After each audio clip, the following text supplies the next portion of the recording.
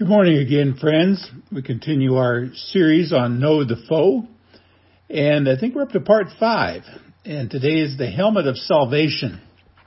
Now, the helmet of salvation, or the helmet, protects the soldier's head, and woe to the soldier who goes into battle without his helmet. It won't last long when the enemy begins firing from the other side. The helmet of salvation speaks of the assurance of our salvation.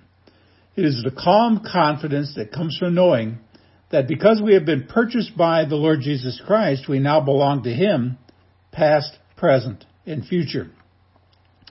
It's what Paul meant when he said that nothing in all creation can separate us from the love of God in Christ Jesus our Lord. Those are words from Romans chapter 8, verses 38 and 39.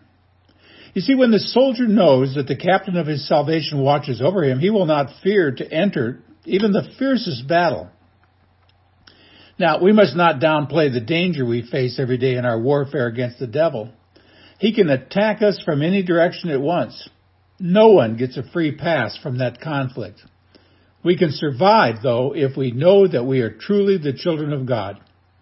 The helmet of salvation is just another way of saying we are more than conquerors through Him who loved us. Until next time, see the vision, live the mission, and feel the passion.